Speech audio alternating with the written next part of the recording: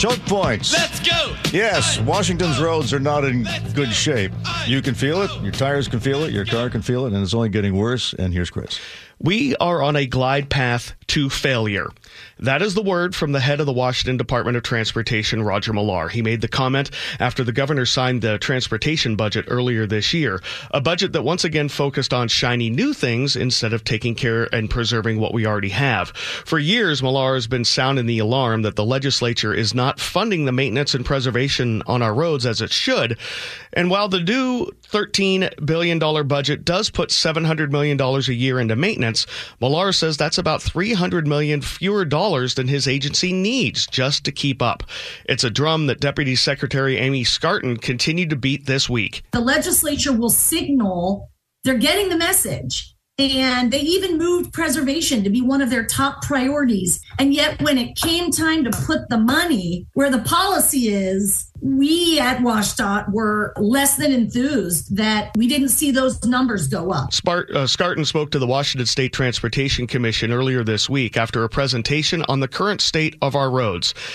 An ugly presentation that was as bumpy as the Ship Canal Bridge. 59% of Washington's lane miles are considered due, past due, or far past due for preservation and maintenance. I wish we could always be ahead of the curve. Fix the leak before your roof is ruined.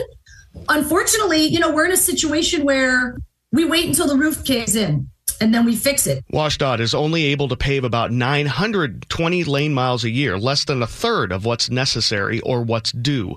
Scarton also criticized how the legislature hamstrings WSDOT when it comes to using the money it's given. The money is earmarked for specific line items, including road projects specifically, which doesn't give WSDOT much flexibility to move the money around when it can speed up projects. That is not how the legislature funds the Department of Transportation. We have more than 1,000 specific directions on how to spend the transportation dollars. And we cannot move funding if we have a construction project run under. We cannot move that to fund a preservation project that is sorely needed. And then Scarton dropped this bombshell. Something I'm not sure I've heard very often coming out of someone in Olympia. I'm not so sure, actually, that it's that we need more funding, that we need more sources of funding. We have more funding now than we've ever had in the history of transportation in our state, both from our state revenues, from our federal revenues, being directed to new build projects in lieu of preserving the ferry system, preserving the roads, preserving the bridges. Let that soak in for a minute. We have more money than we've ever had, and yet our roads are still crumbling. Read between the lines, and that's a shot at the legislature and its priorities. Yeah. And just to drive home this point, Washington currently has 159 concrete bridge decks that are considered due or past due for maintenance. WSDOT's only getting to 24 of them this year. I'd be happy just to see them stripe some of the lanes. Yeah, but again, they don't have the flexibility. And a lot of the way the budgets are set up for a lot of agencies, the legislature just gives them the money and they use it. Here, when they do things, they line item out every project, like $1 million for this road, $2 million for this road. And so if that comes in at $540,000, they can't put the $460 into another quick project to pave or do something like that. It's kind of an odd situation, the way they line item it out. It's been a while since I looked it up, but what percentage of the bridges are considered to be substandard? Oh, boy. That one, I don't have that one off the top of my head, but it's probably in my MyNorthwest.com article deep in the... Right. But I guess what I'm getting at, at some point, isn't there a legal responsibility where regardless of what the legislature might want to do, the law says you can't let people drive on something that could fall apart. That is also very true. And a lot of it is the county roads that are not, as part of the road maintenance presentation earlier this week, it showed that the funding portion for the counties has stayed flat since the 90s, while the WSDOT budget has gone up. So the local money is not getting there for some of those things. Like you go to East King County, and there are tons of bridges in East King County that are not in very good shape and need the money, but it doesn't get there because it is dedicated elsewhere from the legislature. Yeah. All right, well, keep following it, Chris. Yeah, it's a very interesting soundbite, isn't it? Yeah, the striping thing bugs me though, because I we're get in it. the rainy season and the lines are hard enough to see as it is, but once it rains, they literally disappear. That's right, and sometimes what takes their place are the past lines that have been ground down. And I can't tell you how scary that can be. Well, the good news is, Dave, we're not the only ones. Now that it's been raining in Idaho and Montana, I've been seeing the exact same thing with the ghost lines that have been burned off. Yeah. A lot of times they're much more visible than the paint. Yeah. 6:37, Seattle's morning news. The big shakeout drill scheduled for today, because it's not about if we're going to get another big earthquake. It's more like when. And Cairo News Radio's Micki Gamez has some advice on how we can prepare a go kit. Remember this? We are shaking like crazy here. We are having an earthquake, I believe. That's Cairo News Radio host Dave Ross during the 2001 Nisqually earthquake. It was a 6.8 and caused $4 billion in damage. Seattle native Patty Evans recalls where she was when it hit. I was just about to go on a conference call with one of my graphic designers, and we were in a conference room, and we heard the mini blind shaking against the glass. Evans stopped and dropped under her desk. Literally holding onto the table leg was the right thing, because like the ceiling tiles were coming down, and if those had come down on our heads, who knows who would have gotten hurt. She didn't have a go kit, a bag filled with basic items needed in the event of an emergency. Evans says she has one now, and she made her own. You can buy them, but I think you can just as easily make your own if you know what goes in them. She shares what's in her bag. I have a first aid kit. I have boots.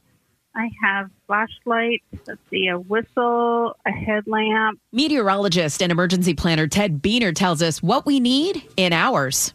A typical go kit is going to have essentials: food, water, medicines, cash, anything along those lines yet you really need when you need to take off. Maybe some additional clothing if it's during the winter season. And if you don't have time to make your own, Beener says you can buy one.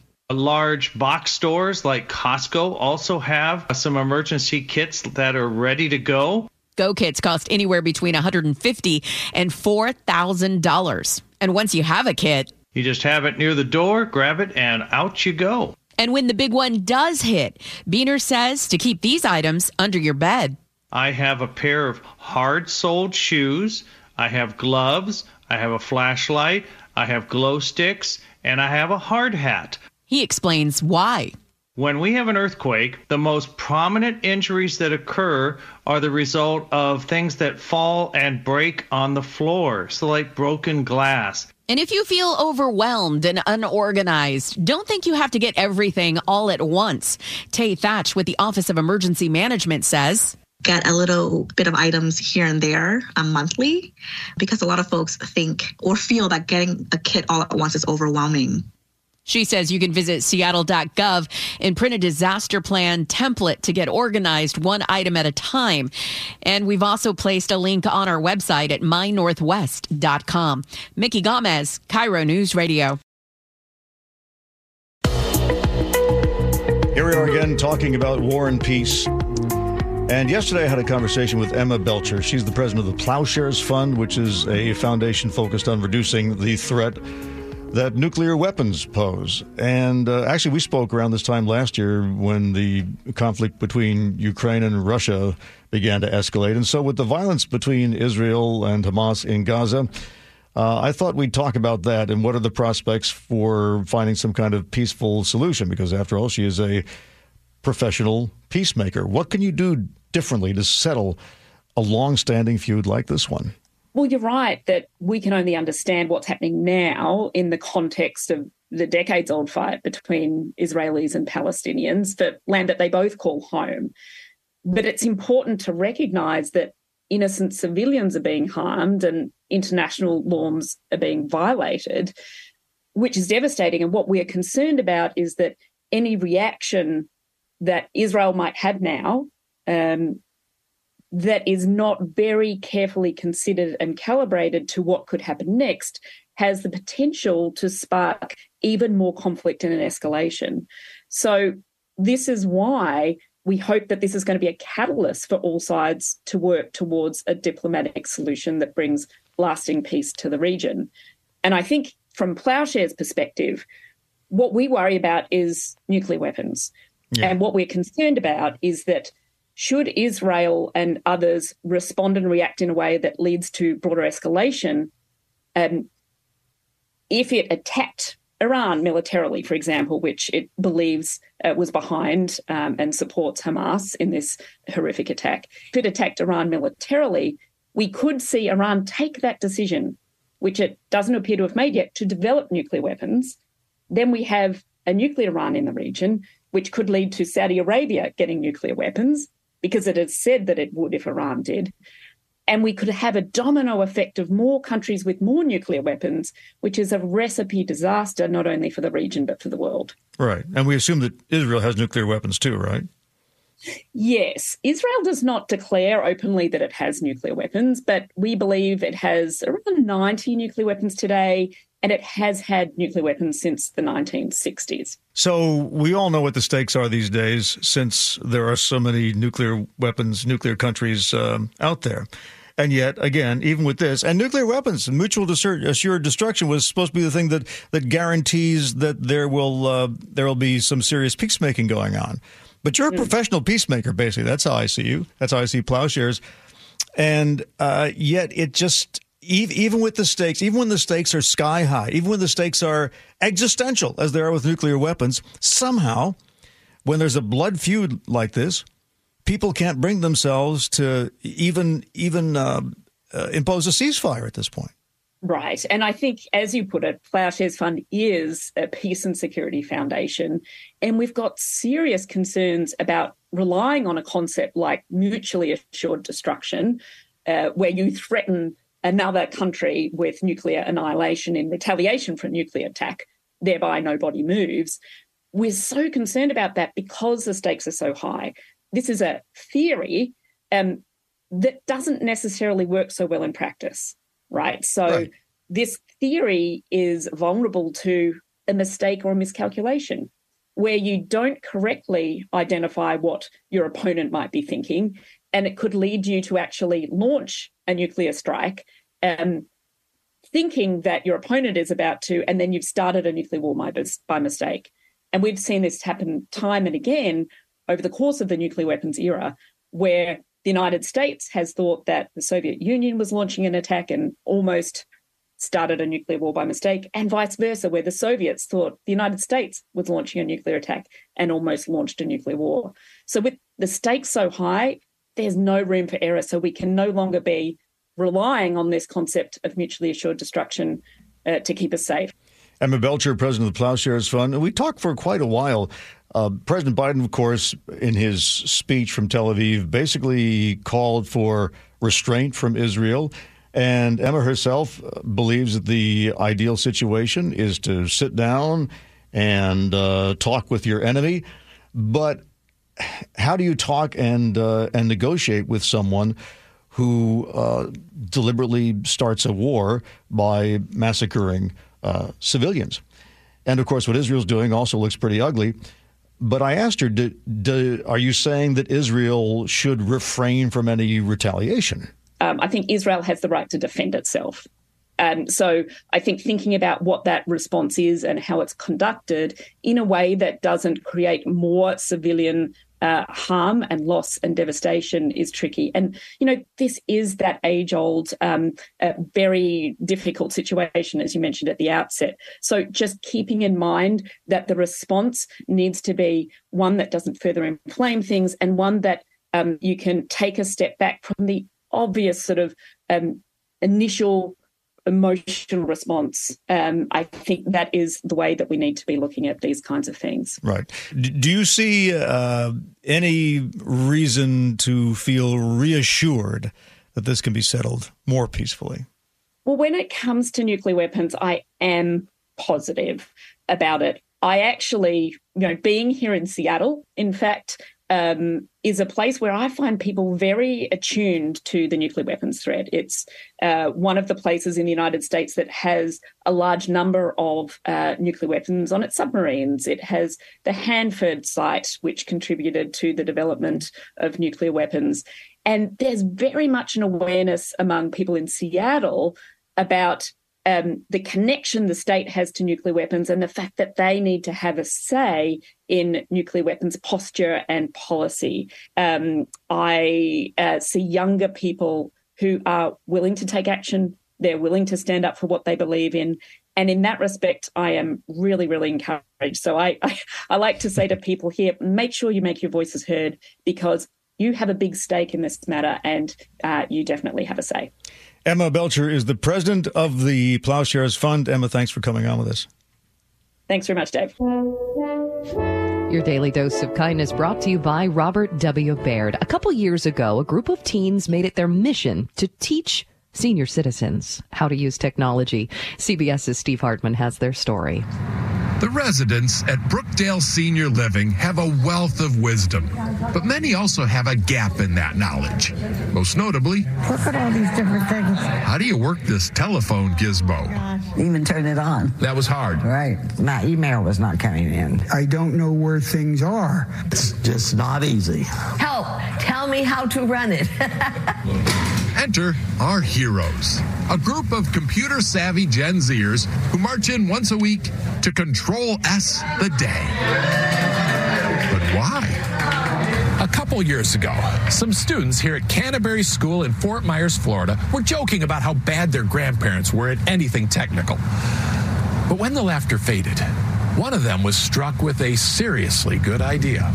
Yeah, it's called CLEO. It stands for Computer Literacy Education Outreach. Aaron Smolyar, along with friends Christian Lakis and Derek Hunican, started the CLEO Club and tried to partner with Brookdale. Yeah, initially we tried emailing, but I think maybe we got put in the spam. They didn't know how to use email? Yeah, I don't know. So it's right next door. It was before we could drive, so we just walked over after school.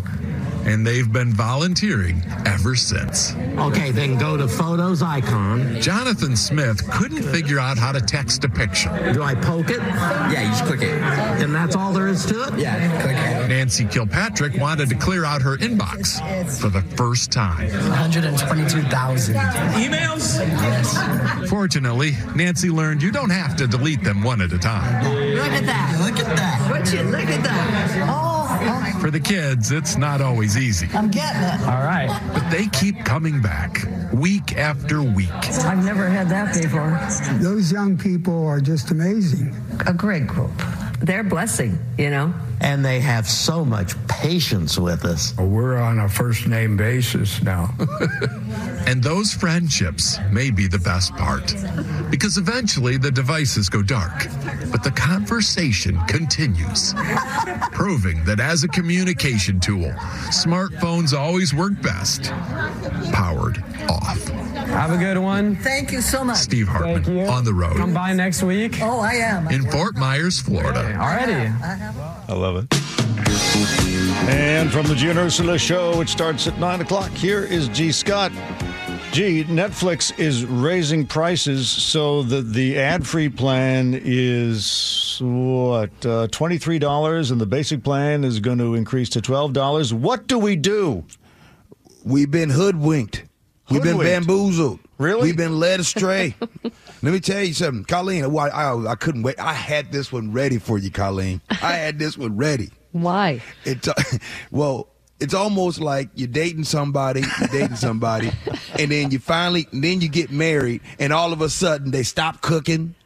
They stopped doing all. So the guy was all nice. He opened the door for you, did all those things. And then when you got married, he stopped doing all those things. Netflix, years ago, we was at $6.99, and we thought that was a good deal. Did it really start at $6.99? Did it? You guys remember? Who remembers Netflix when they used to get the CDs in the mail? Oh, I see. You're talking about way back machine. Okay. Yeah. Okay. Gotcha. I'm talking about way back in the day. You know, but that's what I'm saying. This relationship with Netflix has been going strong. Netflix is the one that changed. We need to go to counseling. We need to sit down, have some therapy, and talk it out. if I could argue a counterpoint, Netflix has also gotten way better since its $6.99 days. I mean, that was busted, G, when you got sort of like a scratched up DVD and then you had to return it, but you always forgot, and then they charge you full price for it. Netflix now has some of the most quality programs. They're beautiful. They might take 2 years to make each season, but they're beautiful, and I would argue worth the cost. Can I tell you a story? My cousin was married, I said, and they were together for some years. She ended up going to get some cosmetic surgery. She got all the lipo, got all that stuff. Then she started to look really good. 2 years later, she left him.